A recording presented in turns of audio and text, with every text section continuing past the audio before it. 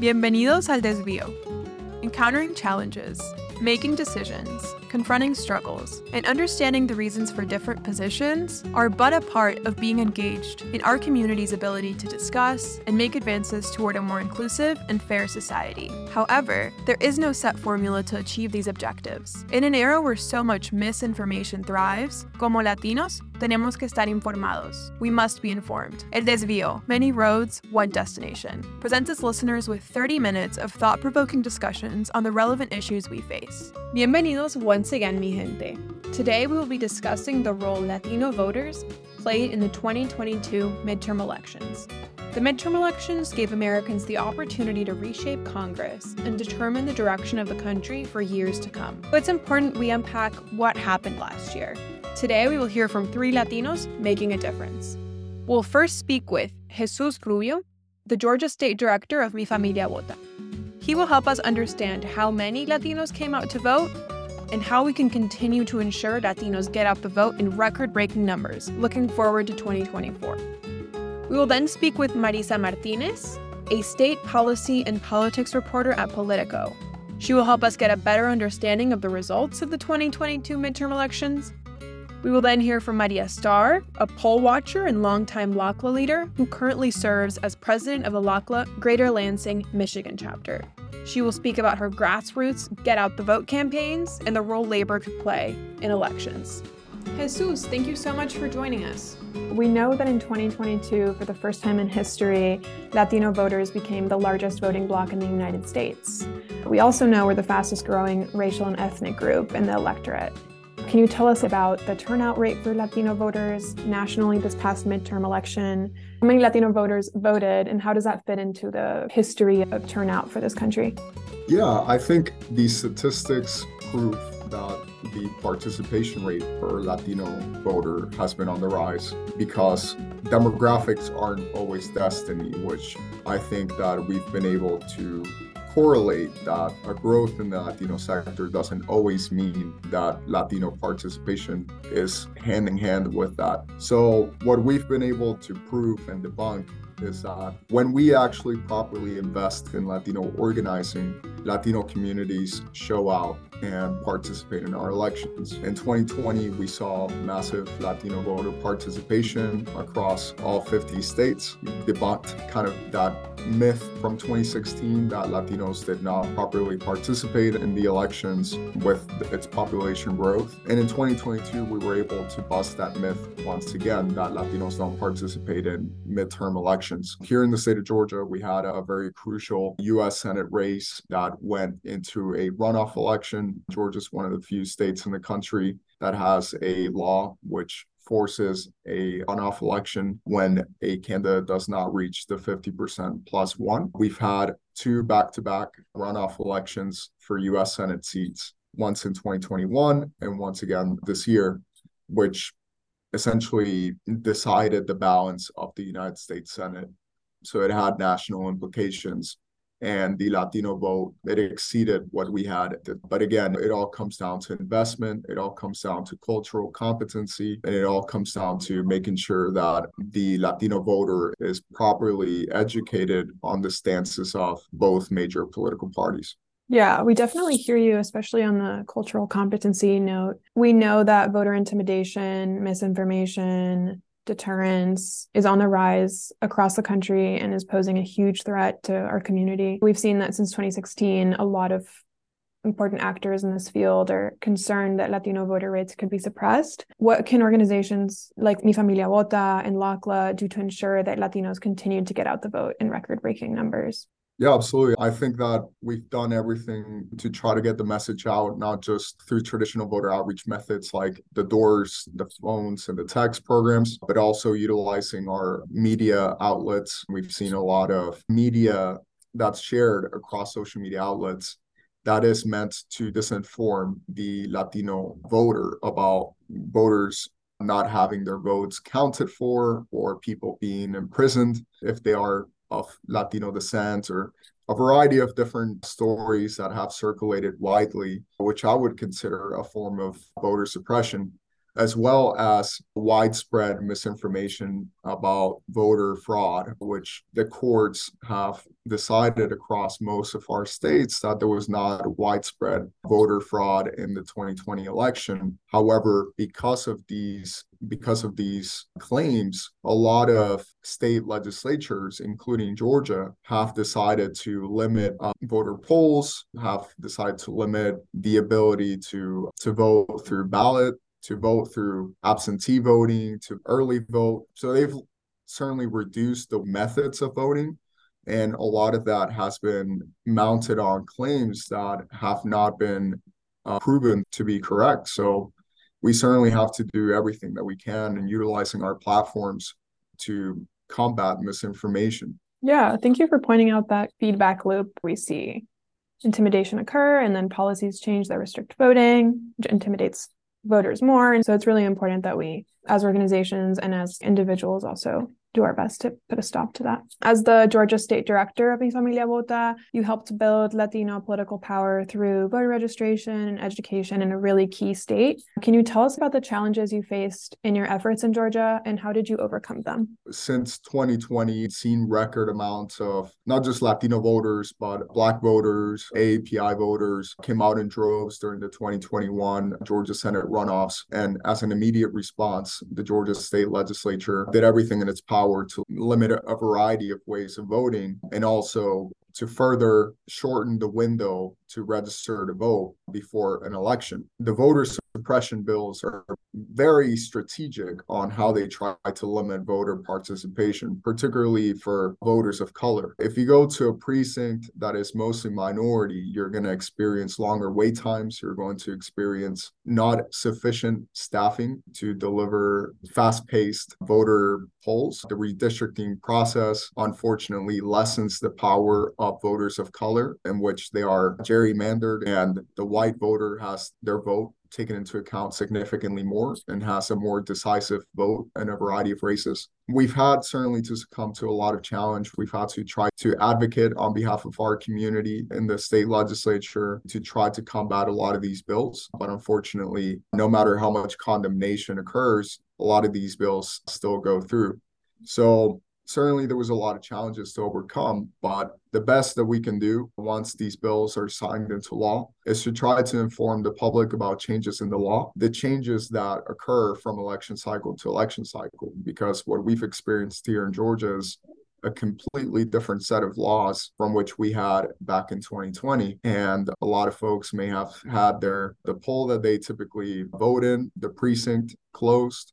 Maybe they have a shortened window to register to vote. Maybe they are no longer eligible to vote absentee. There's so many different changes that are consistently occurring, and that we have to try our best to educate our public well. I think a lot of that technical information and changes is really key to include in voter education campaigns. LCLAA held out a Get Out the Vote campaign for the 2022 runoff election in Georgia. We targeted Latino voters in Gwinnett County that had voted in the 2021 runoff, but didn't in the general election in 2022. We thought that was an interesting pattern to see likely voters drop off. We're wondering if this is something that unions and organizations should keep in mind, especially looking forward to 2024. Yeah, I think that certainly there were many changes in the organizing style from 2020 to 2022. I'm somebody that spent most of his life here in the state of Georgia, grew up here, and to see it become the sort of battleground state is just as foreign to us as it's foreign to a lot of Americans. Seeing the level of investment and the level of interest in the state of Georgia and the way that Georgians vote has been a bit foreign. Millions of dollars are invested in ads, millions of dollars are invested in organizing and a variety of methods of outreach just to make sure that the average Georgian that's registered to vote participates and exercises that right. I think what occurred in 2020 was that a lot of national organizations came into the state of Georgia without necessarily too much of a knowledge of field and what areas to target, and not necessarily following the lead of a lot of Georgia-based organizers, which created some sort of tensions, but also perhaps not as strategically of an organized core, particularly on the progressive side. Thankfully, we were able to pull some decisive victories in 2020. But I think that the organizing this election cycle was significantly more strategic. Certainly, you had a lot more partners on the ground to make sure that we could redirect a lot of national resources that were being spent here in the state of Georgia. And we already had a particular knowledge on how to prepare for a runoff scenario. We already knew what steps to take, which I don't think was necessarily the case last go around. I guess to answer your question, I think that the reason why sometimes you see a voter that may not necessarily participate in a general, but may participate in a runoff is because a lot of times during the runoff scenarios, we see all of the national resources being invested into the state of Georgia, as we're the only state in the country that still was trying to decide a particular election. That level of national interest, that level of national coverage, there was a lot of noise, if you will, that was occurring during the general election, a lot of national narratives, a lot of different stories that were being followed from a national perspective.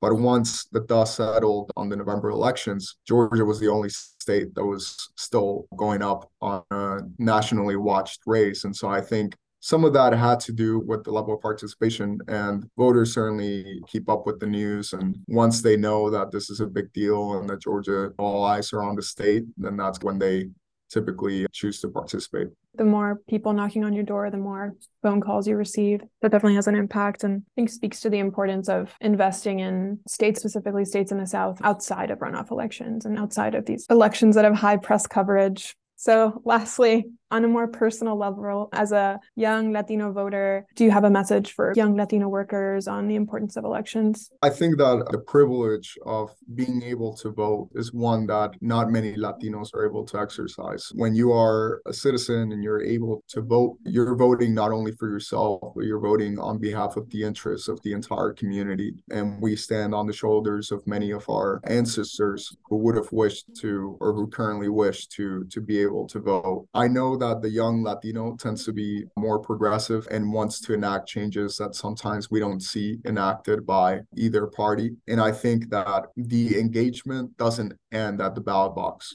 It begins at the ballot box. We have to hold members of elected office accountable, regardless of which side of the aisle they sit on. And we need to bring that level of accountability to their offices, to the state capitals, to the United States Congress, to make sure that they understand how they got to that office and that we elected them to enact the interests of the Latino community. Continue to educate yourself, continue to educate your community. A lot of times, particularly young Latinos are the ones that educate their parents or their grandparents or their young siblings about the democratic system that we have. A lot of people come to the United States at an older age and don't necessarily understand what each political party represents or how our Congress is distributed or how we elect the president. All of those things are incredibly important for us to educate our families and our communities about. My only message would be to understand the power that we each carry and to continue to educate our communities. Thank you. Thank you. So far, we've been talking about how many Latinos voted in the 2022 midterm elections, but we haven't discussed how Latinos voted yet. In the aftermath of the 2022 midterm elections, we've heard Democrats say Latinos helped fight back against the expected red wave.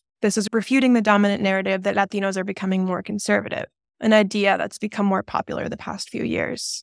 Republicans, on the other hand, have argued they at least maintained the gains they made with Latinos in 2020, despite not receiving the landslide win they'd hoped. Marissa Martinez, state policy and politics reporter at Politico, is here to help us understand this. Can you tell us how Latinos voted in the 2022 midterm elections? What are some patterns you noticed across the country? Latinos voted still primarily with Democrats. And so that was something that was seen in most polling heading into the midterms. Hispanics were the second biggest shift among voters of color more broadly. So the Democrats' margins with them dropped 9 points since the last midterm cycle in 2018, and then it decreased by 5 points compared to 2020. So these are marginal shifts away from the Democratic Party towards either independent votership or Republicans. I think that the main issue here is that a lot of this analysis of Latino voting behavior is still in more broad terms across the country, whereas, as we know, particularly Latinos know, it's like people from New York, Florida, Chicago, California, Texas, they're all very different. I think heading into the presidential elections, it's really important to start honing in on these regional differences between Latino who lives in Arizona versus Wyoming versus Ohio. They're all going to vote differently and based on different values, I think, in a way that we're not quite seeing perhaps with Black voters or with Asian voters, for instance. Why do you think that's the case, that we're seeing these kind of small shifts in different states and on the national level? A lot of people are attributing it to different things, I think, depending on which side you're on, whether you're a Democrat or Republican. I think they're interpreting these results really differently. For Democrats, a lot of people are seeing this as a win, that Latinos didn't stray away from their party as much as they could have done. You'll have people looking at Senator Cortez Masto's win as an example of the Latino vote really mattered in that state, and she came out ahead in Nevada. Whereas you have Florida Latinos saying, well, we reelected Governor Ron DeSantis with really high rates. We pulled in a lot of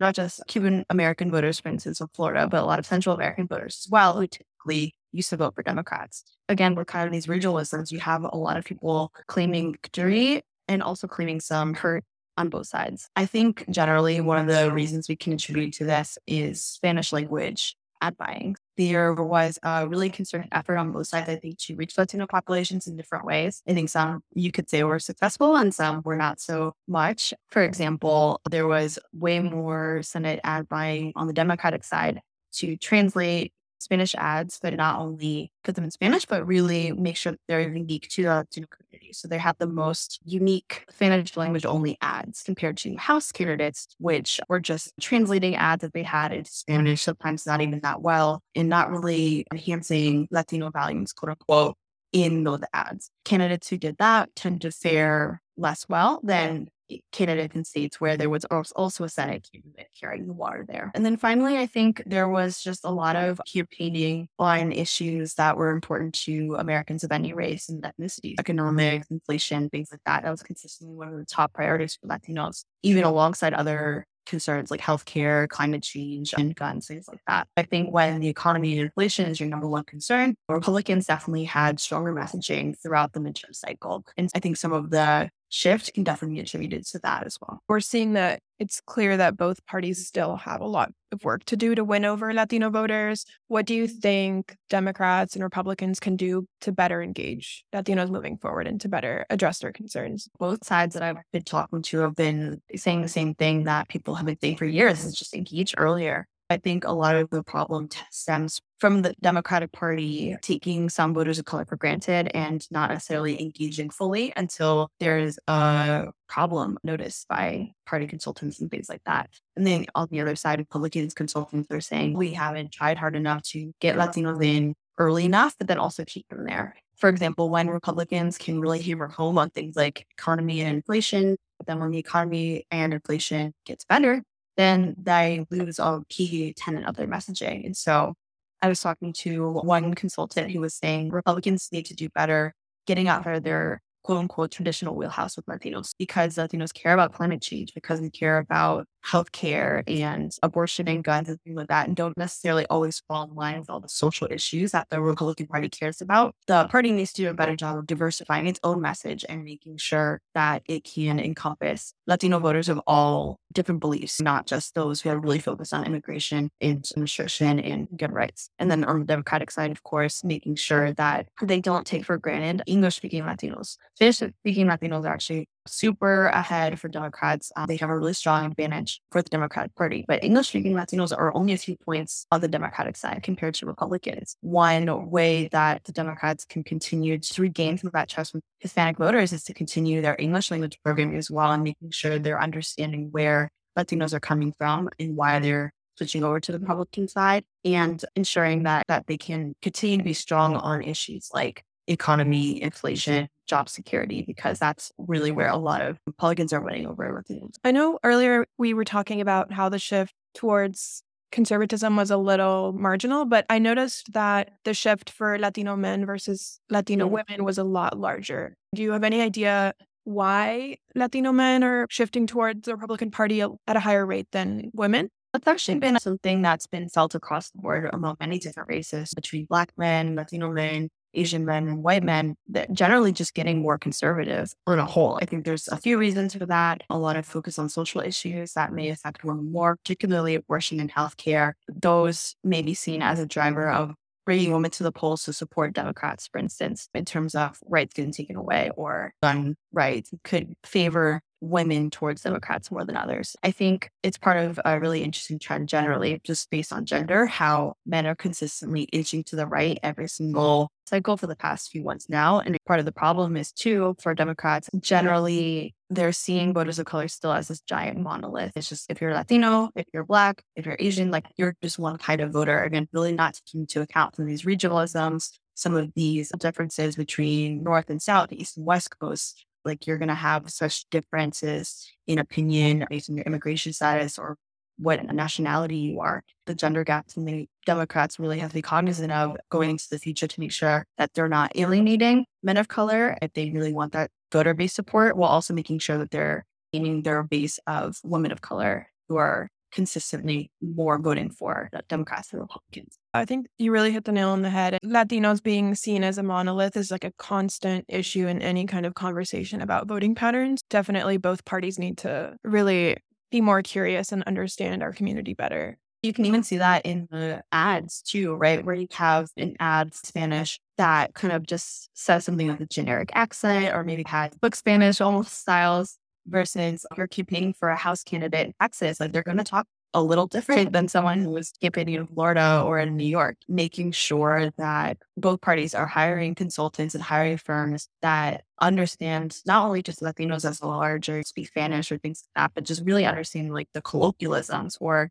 some of the ways people talk about things or phrasing. So in Texas, like they use a lot of Spanglish, right? Or they use like anglicized words in comparison to maybe Florida. Being able to incorporate that into your actual ad or into your mailers or into some of the issues you're talking about on the campaign trail, that can really make a difference to make sure that people understand that the candidates come off as authentic. In order to come off as authentic, your team really has to be authentic and do the work. Before we finalize here, is there anything else you want to share about anything you've noticed in your reporting about voters of color and the midterms? There are so many new expansions and restrictions heading into voting these days. And I think growing up, learning about different ways that community members have been disenfranchised or had rights given to them and things like that. I think it's a really important history to keep track of. I think the presidential election is really fascinating because midterms, right, we have this dynamic between Republicans and Democrats where, again, both sides are coming out claiming victory in different ways. I think a more solid measure of that performance, particularly with voters of color, will be with the 2024 elections and trying to track how both sides are taking their quote loss or win with voters of color will be really interesting to follow.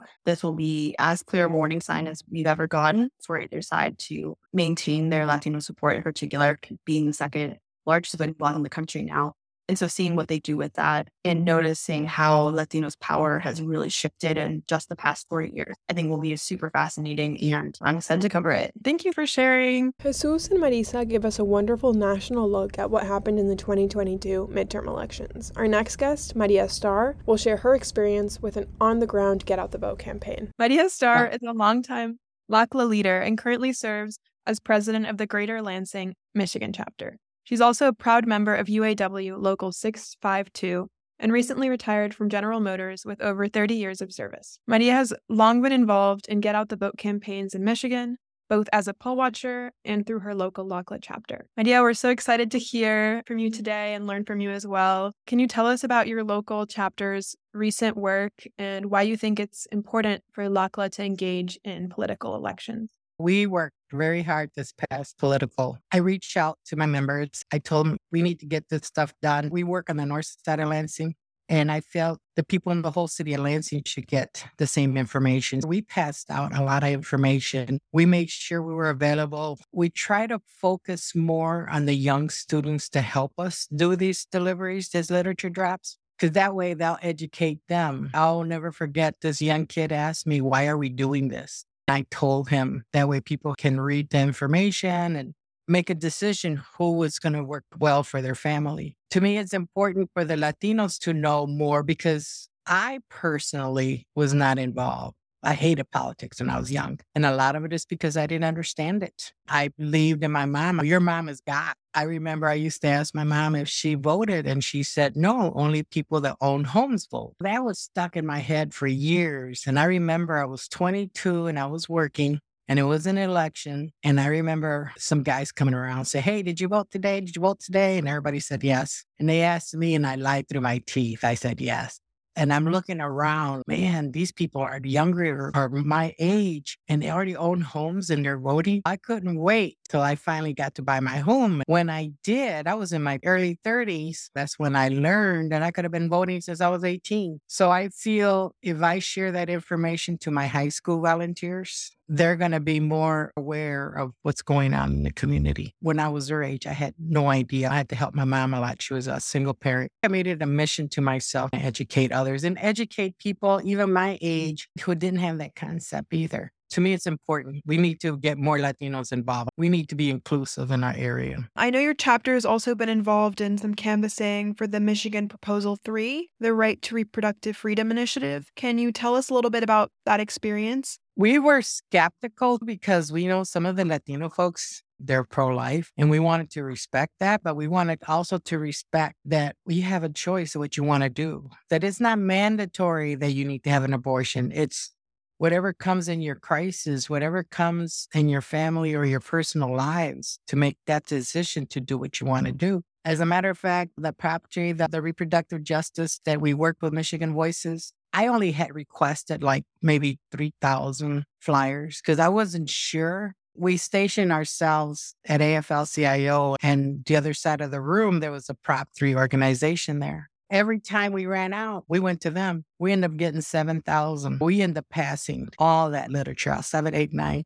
We had 9,000 to 10,000 literature we passed out throughout Lansing. It gave them the pros and cons, but we also said, hey, you got to think of medical reasons. You got to think about maybe something badly happen or protect the mother. It's your choice what you want to do. You shouldn't have to feel guilty because you made a choice. We've noticed that the Greater Lansing chapter has done a really good job of engaging with the union retiree community in Michigan and has managed to get some incredible work in getting out the vote. Can you tell us some of the victories and challenges you faced in working with the union retiree community in Michigan? A lot of my members are retirees. And a lot of my volunteers are also retirees. And with their help, we're getting ready because they want to repeal the pension tax. 10 years ago, we were out there at the state capitol protesting Governor Schneider because he was taxing our pension, our retirement. We already paid our taxes. That's our income for a living. Now we're getting ready. We're trying to get more educated about what's next because Governor Gretchen wants to repeal the tax, that pension tax. I'm ready for that. But the retirees are out there. They help me. They share their personal information, what lives they went through. Some of them don't even want to think about it. They don't think about their health care. They think everything is down packed already. We got to remind them, like, no, we still got to fight for this. Something else we've noticed about your chapter is that you've developed a working partnership with the local CLAA, which is the Coalition of Labor Union Women, and APRI, the A. Philip Randolph Institute. We know how critical it is for us to come together as people of color, and